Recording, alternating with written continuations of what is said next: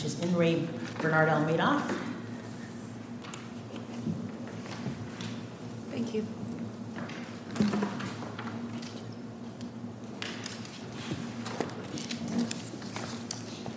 And Mr. Mack, is it? Mocked. Yes, thank you. That was close. Okay. Whenever you're ready to start. Your Honors, and may it please the Court, Timothy Mocked on behalf of Appellant Malcolm Sage.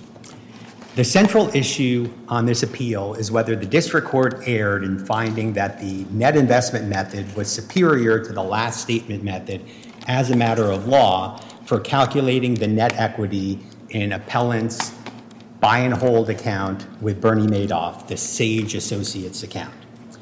In the net equity decision, this court said that resort to the net investment method should be rare because it wipes out a customer's entire investment history.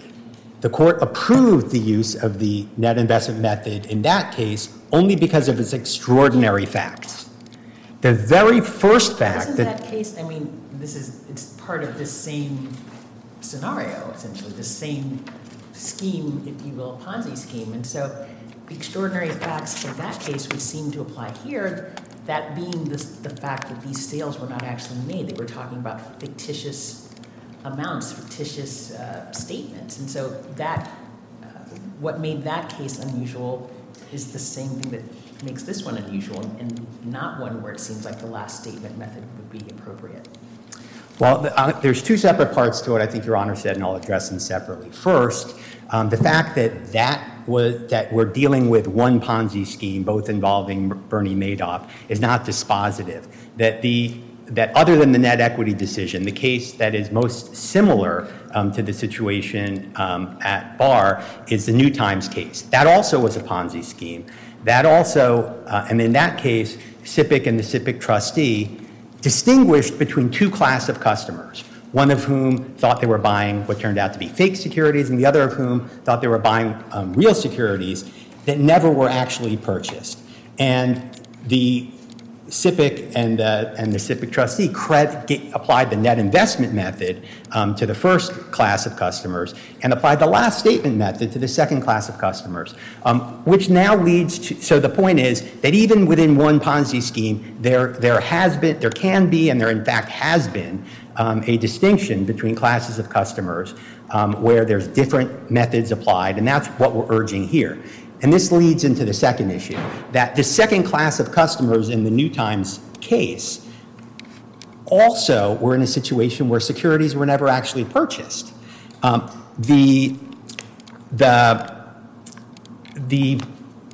that treatment of the real security claimants, that they were given credit for their last statement, was actually endorsed or cited approvingly by this court in the net equity decision. It specifically cited the language from that decision that said that the account statements mirrored what would have happened had the transactions been executed, meaning it was understood that the securities weren't actually purchased. So the fact that this is a Ponzi scheme where this court has decided for some customers the net investment method should apply is not dispositive, nor is it dispositive that securities weren't actually purchased. On that question, that it's not just that the New Times case, the case I was referring to with the two class of customers, credited customers who, with respect to securities that never were purchased. It's also the notion that the net investment method applies automatically when securities weren't purchased is fundamentally... Part of the reason I'm stuck on this is some of it is a simplicity, knowing that this is an impossible thing to administer such that everybody's interests are going to be maximized. And in the event that it is going to be extraordinarily difficult to step into the shoes of the defrauder, like how are we going to expect the trustee to be able to make these fine gradations that you want? Like this, I understand why your client wants this, but at some point we needed to have an administratable system that works for everybody. And the the decision to use the net equity method contemplated two important facts. One, it was related to BLMIS, so it was part of the same scheme. And then two, that these were actually fraudulent and that they weren't actually transacted. Well, first of all, that with respect to the notion that we're proposing a fine distinction, what we're proposing is adherence to the language in the net equity decision itself that treats it as a separate case, one that may be appropriate for last statement method treatment when customers authorize or direct purchases of specific stock. That's this case. Was that dicta, though?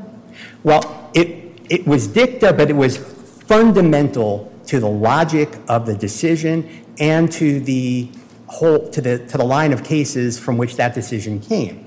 That don't forget that when the court was deciding the net equity decision, it had to deal with the fact that another Ponzi scheme 7 years earlier had been dealt with in this manner, where two different classes of customers were dealt with separately, as I described. So the court had clearly in mind that there are two different treatments that it had to consider. One treatment when everything's a fraud, everything's fake, and this is going to get into the sort of second part of your question that I wanted to. This court has never approved use of the net investment method in a case like this, where the customer authorized. We've never had a case like Madoff, right? I mean, you want some exceptionalism for you when we're talking about a massive fraud that infected numerous areas, and at some point there needs to be something that is administrable. Okay, well, I'll get to administrable in a second, but what I do want to say is that this court has dealt with two Ponzi schemes, and that in both of those two Ponzi schemes, they had something in common, that it did not have the circumstance presented here, which is that the customer authorized or directed purchase of specific real securities. That's never happened before. And that's, by the way, why Madoff himself testified that the appellant was unusual and atypical among his investment advisory clients, and why Judge Nathan withdrew the reference from the bankruptcy court because she recognized that there were unsettled questions of law. So for the first half of what I want to say is that this case is not controlled by the net equity decision. In fact, even Judge Keenan, when deciding whether or not to impose prejudgment interest, said it wasn't controlling case law. This is a different case. It's a unique case. And let's not forget that the net equity decision itself says no one size fits all, and that differing facts will inevitably call, quote unquote, for different approaches to net equity. So we have to be case specific. To your question about administrability, that what happened in the two cases in which the court applied the net investment method was that it was total fraud and total fiction in the sense that the customer had no entitlement to profits. This was just two fraudsters who sat in a room and out of thin air said, this is the amount of profits I'm going to arbitrarily allocate to customers. And so the court said, used this extreme method of the net investment method to wipe away all profits only because there were no profits. Now, to the extent that when you're dealing with customer authorizations and directions, you have to start to make distinctions, as Your Honor is pointing to. First of all, that happens all the time. That happened in the Stratton Oakmont case. That in that case, the customers had actually, came before the trustee and said, hey, these stocks of mine were sold. I never authorized those stocks to be sold. And so what the trustee had to do, presumably, was interview thousands of customers and prove a negative, which is, hey, did you actually authorize the sale of these stocks or not? And the trustee ended up concluding that the sales were unauthorized and reversed the transactions.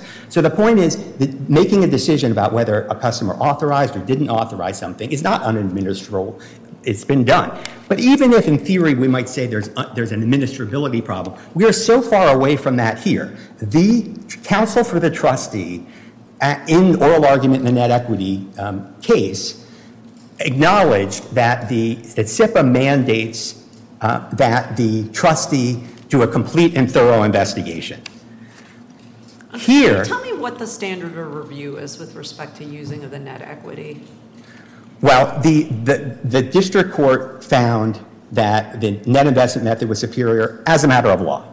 That was quoting language from this court in the net equity decision that the But didn't they find it was because the Sage accounts did not reflect trades?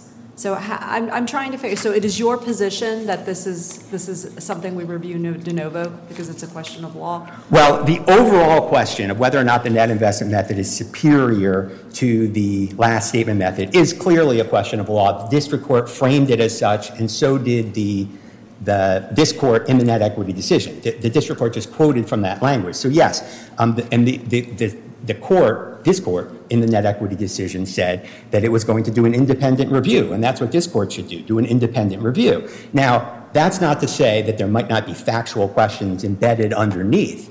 And so it may be that you, in some case, you might say, well, the question of whether there was authorization or direction with respect to all the transactions was a factual question. But here the district court applied the wrong legal standard, that it imported this notion that somehow to authorize. Okay, but I just want to be very fine on this because I think this is central. If the reason the district court used the net investment method was because it found that the Sage accounts did not reflect authorized trades or were not directed by Malcolm, which you think is the dispositive language separating this, is that no longer a pure question of law? Well, what I was about to say is I think that there's still that was a legal conclusion because it was interpreting the language of the net equity decision, the language that we're relying on mainly that says where customers authorize or direct. The court had a take on that language, and the court's take on that language was, well, a customer only authorizes or directs within the meaning of the net equity decision if it actually gives specific instructions as to timing and price. And that was just clearly wrong. First of all, it's just not what the language says. It says authorize or direct purchase of securities. It doesn't say purchase of securities on particular dates or at particular prices. But isn't the nature of the whole fraud here, the whole scam had to do with timing, right? So here, I understand what you're saying, but the whole problem with this investment scheme had to do with the backdating and the timing of things, right? So here in this context, doesn't it matter whether someone said, hey, make sure to buy me some stock in Coca-Cola, or I want to buy on Tuesday morning? My short answer is no. It doesn't matter in this case. Backdating, or the timing as you put it, mattered in the net equity case because looking backward at historical price information allowed Madoff to designate stocks, quote unquote, from the net equity decision to engineer desired results. But Madoff here didn't designate whatever stocks he chose. Rather, the appellant told Madoff what stocks he could buy. That's what matters here, and that's what the key. That's the key thing that distinguishes this case from the net equity case. That Madoff fabricated account statements using backdating or any other means to try to make it look like he actually had engaged in the transactions or had executed the transactions that were authorized or directed by my client doesn't negate the fact that my client authorized or directed the transactions. In some sense, it goes back to the legal standard question. It's kind of a non sequitur. The question is, did my client tell Madoff what stocks he could buy or not? And if he did, which the evidence overwhelmingly shows, the fact that it took them a couple weeks because they were fraudsters sitting in a back room and they actually hadn't purchased the securities, and they would enter the date instead of if it was authorized on April 14th, they waited till May 1st and they wrote it in. That doesn't mean anything for purposes of the net equity analysis. It doesn't mean that the trades weren't authorized or directed, and it doesn't mean that the profits were rigged. It doesn't mean anything that goes to the issues at hand. What I want to emphasize is that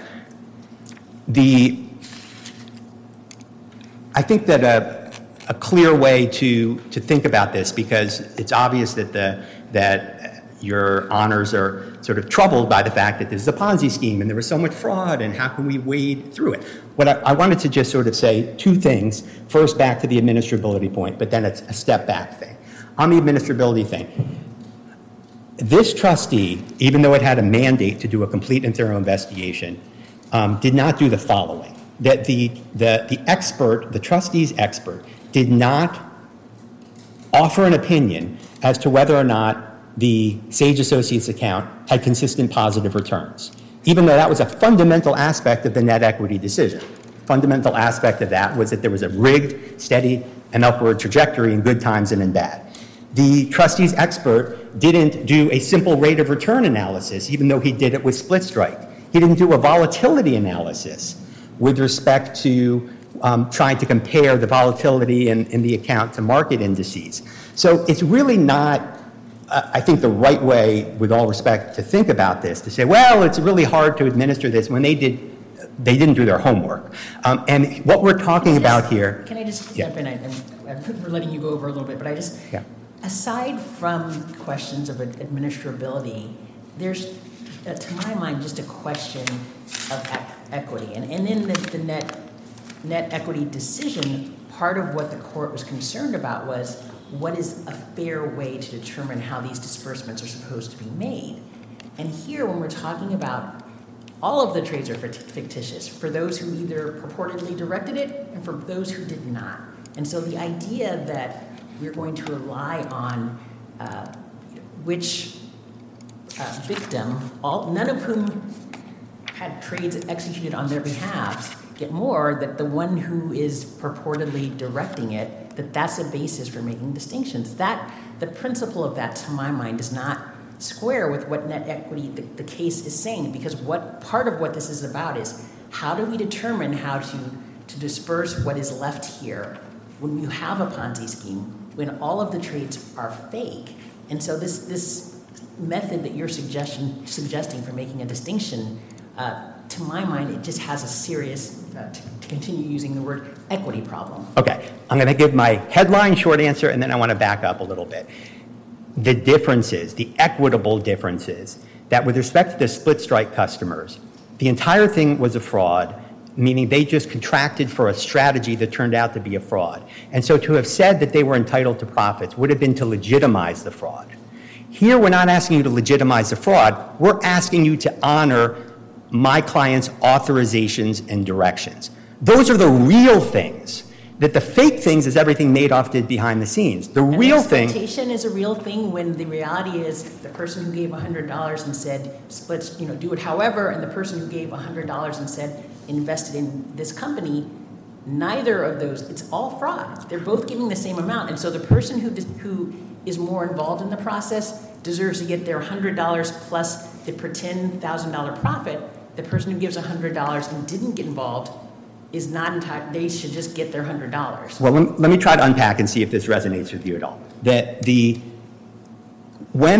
as with split strike, a customer turns their money over to a broker and essentially says little more than, hey, make me money. And then when the broker just takes that money and creates a total fiction, a total fraud, it's obvious that the customer should get no credit for the fiction created by the broker. I mean, why should the customer get credit there? That would just be to legitimize the fraud. And if Madoff said you get 12%, doesn't mean the customer should get 12%. You'd be saying Madoff wins. He gets to pick winners and losers, as Judge Jacobs said in the net equity decision. So as the court put it in the net equity decision, you cannot establish net equity based on a fiction perpetrated by the fraudster. I kind of think that's what you're getting at. But when a customer tells a broker, here's what I want you to do. I want you to buy these stocks. The customer gets credit for the gains of those stocks, even if the broker doesn't do what he was supposed to do and doesn't buy the stocks. While you can't establish net equity based on a fiction, you can establish net equity, and that's what happened with the real security claimants based on customer authorizations and directions, expectations to use your word, and I'll come back to that, even if a faithless broker doesn't execute the authorizations and directions. Here's one way to think of it. This is not to credit what wasn't supposed to happen. This is not to credit the fraud. This is to give credit for what was supposed to happen. This is what legitimate expectations is at the heart of SIPA. And what legitimate expectations mean is that the customer generally expects, this is the general rule, that they are going to receive what they believe is in their account at the end of the day. It's all about expectations. The customer expects that they get their account statements. Think of my client for 26 years receiving statements in the mail that track his authorizations and directions. He's poring over them. And he has expectations that he owns what's in his account. That's the normal rule. That's why the court said that in conventional cases you apply the last statement method. And you don't typically wipe out all profits over the course of 26 years. Because the point is that a customer can have legitimate expectations even when it turns out the broker is a fraudster and didn't buy the stocks or didn't do something else. Okay, so I'm going to actually ask you, I'll let you go over, but I'm going to ask you to wrap up, and you have several minutes on rebuttal, so we'll hear from your adversaries now. Okay, did you say that I should sit or that I should wrap up? Sit. If you have, yes. Sit, I would okay. say you should. Thank you.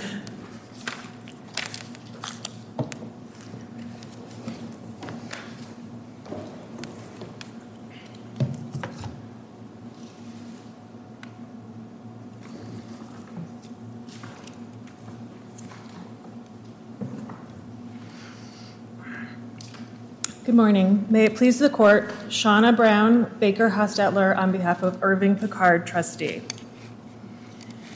This court's net equity decision in 2011 is the foundational decision of this entire liquidation. The rules that decision set forth allowed the trustee to administer this massive liquidation, including determining 16,000 claims filed against the estate. He determined the net equity of over 4,000 Madoff accounts, and it also allowed him to bring 1,000 avoidance actions to recover the fake profits that Madoff distributed to people like Mr. Sage and others before the Ponzi scheme collapsed. So may I ask, I think there's a lot of evidentiary questions on this, but hypothetically, if we find that Malcolm did direct and authorize the transactions for Sage Associates, would the net equity method still be appropriate? It would, and obviously, Your Honor, I'd like to address the directions and authorizations, but the net equity decision tells this court how it has to look at the entire Ponzi scheme, because the essence of Madoff's fraud was price and timing, meaning you have in the record, and Judge Keenan evaluated the credibility of the trustee's witnesses at a 5-day bench trial. He looked at all of the exhibits. Ms. Bongiorno, who worked for Madoff for over 30 years and worked day to day on the Sage accounts, explained the fraud in great detail. She would, at month's end, not when a customer called or talked about their accounts, at the end of the month, she would sit down with Madoff and they would figure out what stocks to purchase and what volume and what prices had happened during the month that's going to allow them to get the return that they want for the client. So what makes this Ponzi scheme unique, it's not that the transactions didn't happen, like in New Times, it's that they could never have happened the way Madoff reported them. And I think Judge Keenan says it well on page 60 of the special appendix, which is the reported transactions were fictitious not only because they did not occur, but because they could not have taken place. And the reason why I answer Your Honor's question that way is because that's true whether a client was in the buy and hold strategy, like Mr. Sage, or in the split strike. Those facts permeate the entire Ponzi scheme.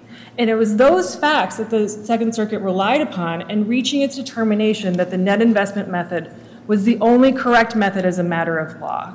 Because otherwise you would give credence to Mr. Madoff's machinations and allow people to recover fake profits at the expense of those who have not recovered their principal.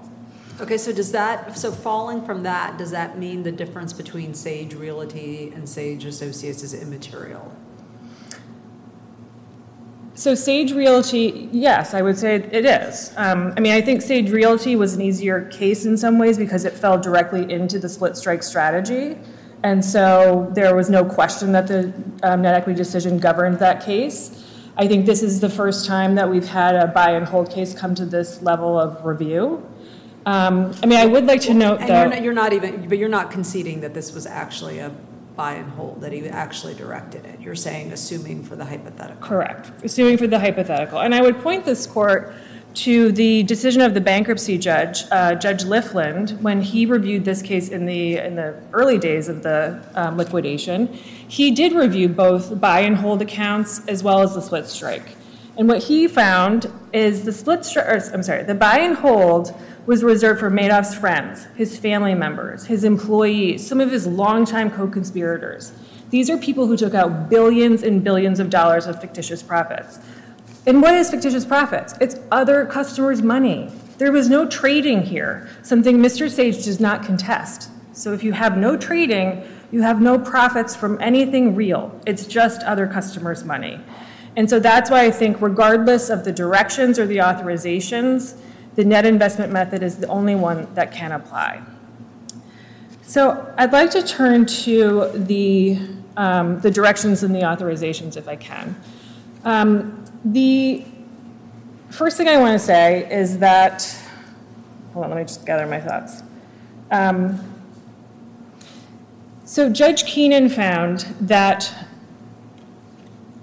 and I quote from page 46 of the special appendix, the court finds that the transactions reflected in the Sage's customer account statements were the product of Madoff's after-the-fact fabrications, not the directions and authorizations of Malcolm Sage. And I don't think you've heard anything here today. That's a factual finding. It's in the court's findings of fact. And I don't think you've heard anything here today that says that Judge Keenan was wrong, let alone that he was clearly erroneous in reaching those conclusions. And just briefly to go through what that was based on. He was based on the testimony of Annette Bongiorno, who actually did the quote-unquote trades in Mr. Sage's accounts. She gave very detailed testimony. I think her declaration is very compelling, and it's tied to specific documents, books and records of the debtor, which is something the trustee relies upon in determining net equity. But he didn't just rely on the testimony of someone who was participating in the fraud. He also relied on the testimony of Bruce Dubinsky, his expert, who the trustee hired to assist the trustee with many endeavors, including establishing the insolvency of the debtor and investigating the entire fraud from beginning to end.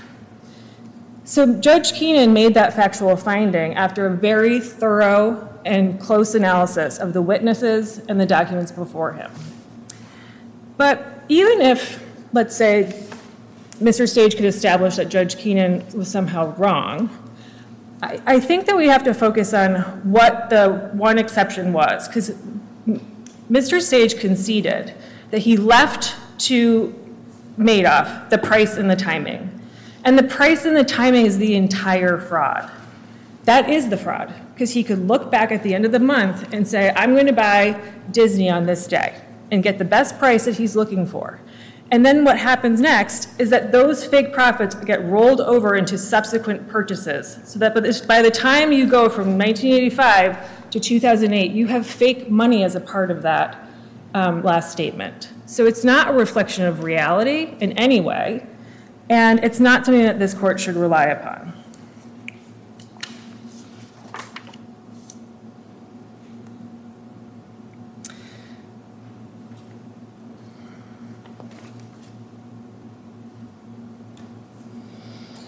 If I can just briefly discuss New Times and Stratton, the two cases that were relied upon by my adversary.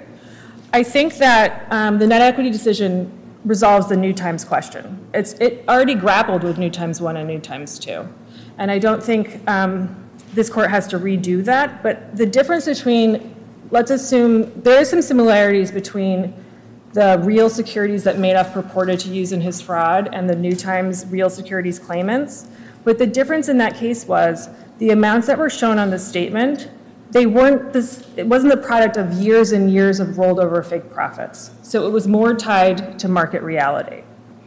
And then Stratton, which is the case that this court relied upon and the dicta that Mr. Sage relies upon, Stratton also doesn't help Mr. Sage. Stratton is about there was a purchase in Stratton.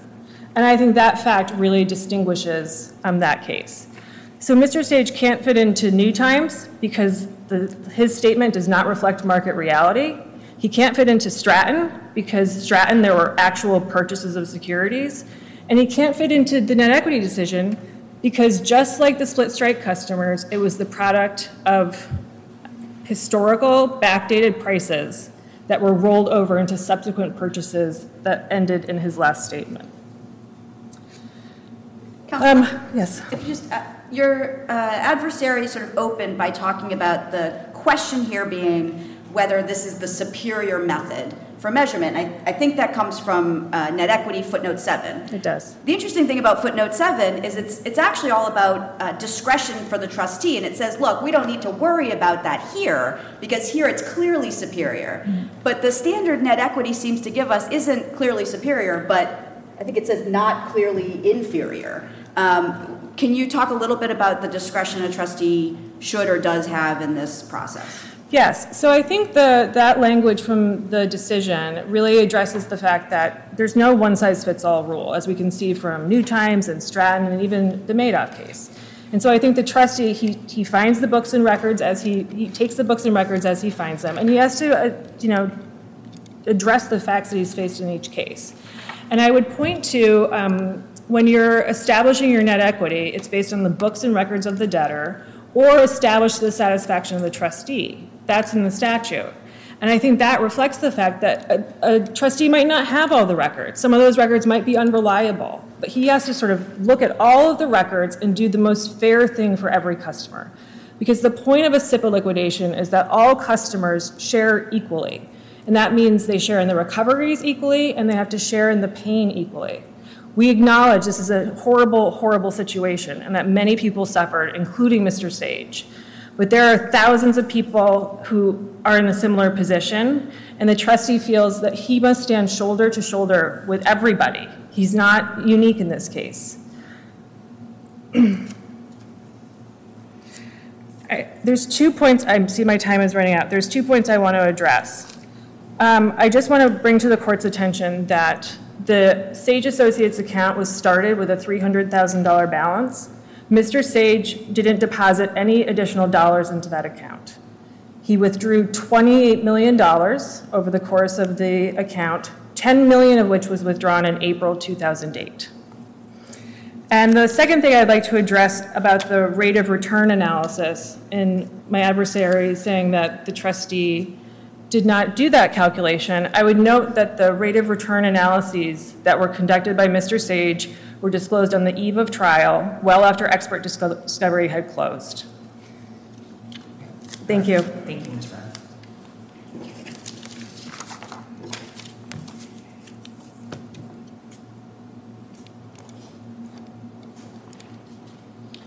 May it please the court, Nicholas Hallenbeck on behalf of the intervener, the Securities Investor Protection Corporation. I would like to make 2 points briefly about a customer's legitimate expectations under SIPA. First, that the references to a customer's legitimate expectations in the legislative history to the 1978 amendment pertain to the method of satisfying a valid and allowable securities claim. I'm sorry, may I ask you to raise or speak into the mic a little closer? You can raise the days for you.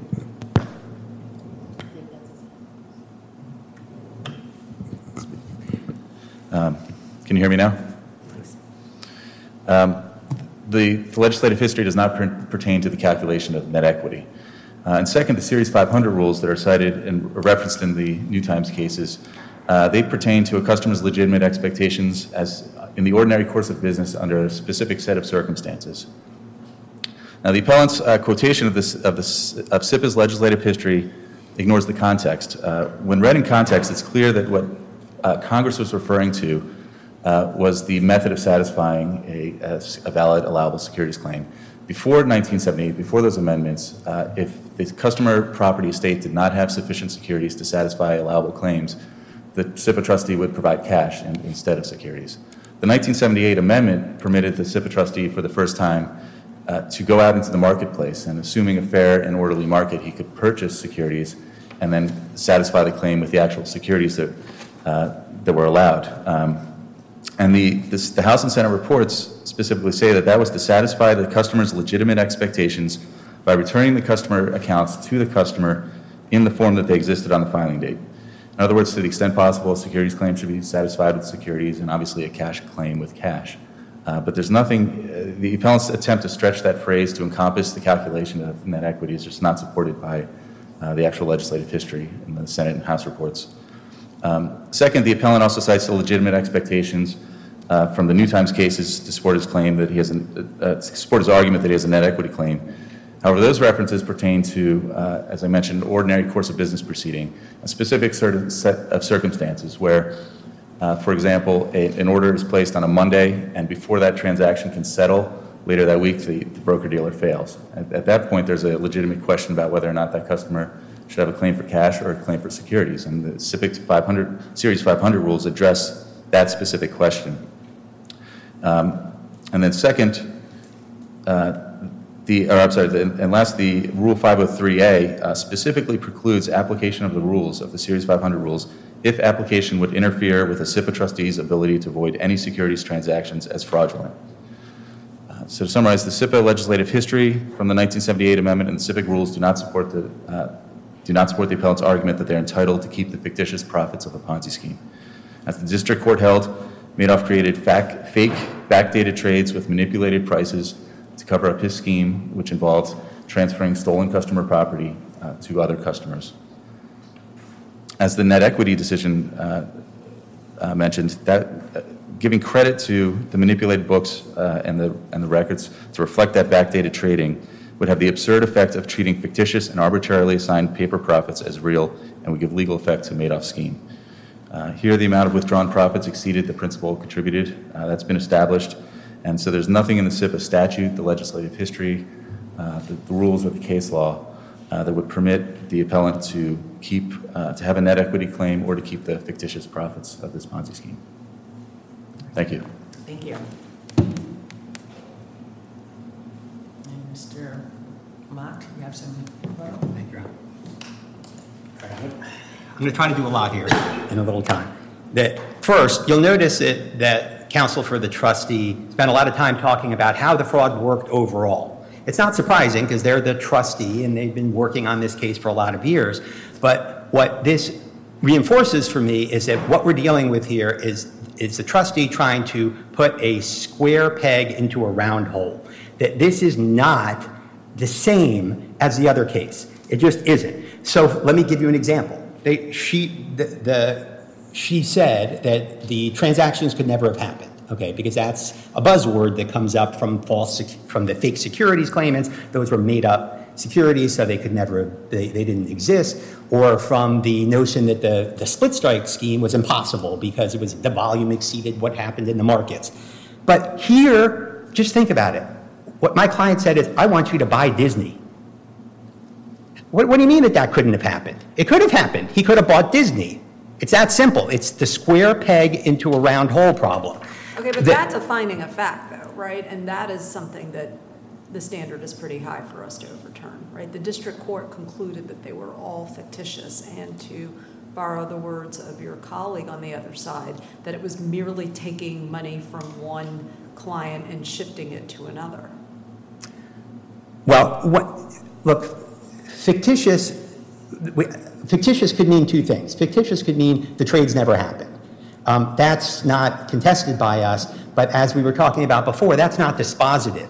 It's not just that the net equity court relied on or cited approvingly to a instance in which securities weren't purchased. It's just think about that decision. If the decision were, we apply the net investment method automatically whenever securities aren't purchased, that could have been a one-paragraph decision, right? It wasn't. The court had all this language about no one size fits all, and it talked about it was a cardinal fact. It was the first fact cited in the statement of the case that split strike customers relinquish complete investment authority, and then they included this language about what happens if a customer authorizes or directs. They were wrestling with two different fact patterns, and so it's just wrong to say that the rule under SIPA is that if there's no purchases, the net investment method applied. The court didn't say that. They cited from page 46 the finding, and it goes to your point about a factual finding. In that if you look at that specific quote-unquote finding by the court, part of what it relies on is my client's admission that he left discretion as to timing and price to Madoff. So it's clear that the court was was making what I described as kind of the non sequitur, which is, I don't think a customer authorizes or directs a purchase if it turns out that 3 weeks later somebody enters it into a computer. That doesn't, as I said before, that doesn't negate the fact that it was an authorized or directed trade. We have to get to the question of, does it mean anything if it was entered 3 weeks late? And this is where we're into the administrability problem, and we're into burden of proof, which I'll get to in a second, which is, so counsel for the trustee said, well, price timing is the whole thing. That price and timing only matters if it facilitates the fraud. In this case, there is no evidence that profits were rigged to reflect a steady and upward trajectory like in the net equity case. To the contrary, Annette Bongiorno, Madoff's assistant, acknowledged that there were losses in 5 separate years in the account. Square, peg, round, hole. They're just citing things that were true of the split strike fraud and thinking that they can just put it over into this case, but it doesn't fit. Deference. This one I think is a fairly easy one to address. The district court did not state that it was deferring to the trustee or to SIPC's view, nor has SIPC or the trustee argued in their briefing to this court that they're entitled to deference. As such, the deference question hasn't been briefed, nor has it ever been decided by the Second Circuit, as you were alluding to. Indeed, by my count, this court has expressly refused to decide the deference question 4 separate times. I can give you the cases if you want. Well, but counsel, if you're going to come to us and tell us the question is this method clearly superior, I'm trying to point out that that's where that comes from doesn't necessarily support the idea that superior is the test. Right, that's footnote 7. I assume you're not getting the word superior from somewhere else. No. Well, footnote 7 says that even if we were to give some deference to the trustee, that it still would never allow us to choose a clearly inferior method. That's the even if, but that's not what the court decided. The court didn't say the standard was clear, that it has to be clearly superior. The standard is what the court found and what the district court found, which is superior. It was an independent review, and you should do an independent review too. In terms of burden of proof, I would suggest to you that really you should think about it the opposite way.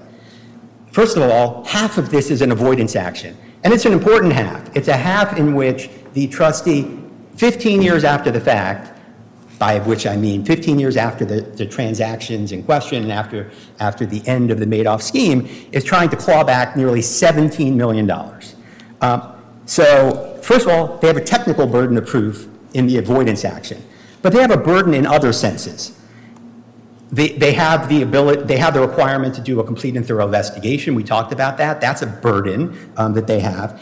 And they're also seeking to apply a net equity methodology that's supposed to be used rarely, in extraordinary circumstances, and they're seeking to apply it here in circumstances that are fundamentally different from any circumstance in which this court has ever applied it, and in doing so, to wipe out any and all profits of my client. That's a burden too. So rather than deferring to the trustee, you should be asking them to prove why $17 million should be taken away from my client and his family. Let's talk about now, I have 2 last things to say. I'll do it quickly. In terms of the $22 million, I don't know why that was mentioned, except to perhaps suggest that somehow there's something inequitable about the fact that my client put in $300,000 and ended up with $22 million. You don't need to be a rocket scientist to know, or you don't need to be a market scientist to know how many times has somebody said, if I had just bought Disney, if I had just bought Yahoo 20 years ago, I'd be a gazillionaire. You can Google it, I did. If you put $10,000 into the market in 1980, you know what it would be worth today? If you put it into the Dow Jones, 500, in 1980, it would be worth $760,000. Okay, so this notion that somehow, wow, this is a crazy number is wrong. And here's what I want to end with. What kind of an Alice in Wonderland world are we in when counsel for SIPC stood up in the net equity oral argument and said the customer should get whatever his account statement shows that reflects market reality? And then in a SIPC action, in this case, a customer, my client, tried to show that what was in his account statement aligned with market reality, that there were losses in over periods of time, as the evidence shows, and wanted to unpack that. And the trustee for SIPC, the Securities Investor Protection Corporation, no less, says, no, you can't do that. My client tried to offer simple charts that showed the performance of the account. And the trustee said, no, you're not an expert, it is unreliable. But then perversely, it didn't ask its own expert to calculate the rate of return of the Sage Associates account for even a single year. Why did the trustee oppose putting before the judge the facts of the account's performance? Presumably because they didn't like what they saw, which is that my client's charts showed that in 126 out of 300 months, that the account actually lost equity. A world of difference from the split strike strategy. Okay, Yeah. I think we understand your position. Thank you. Thank you, all of you.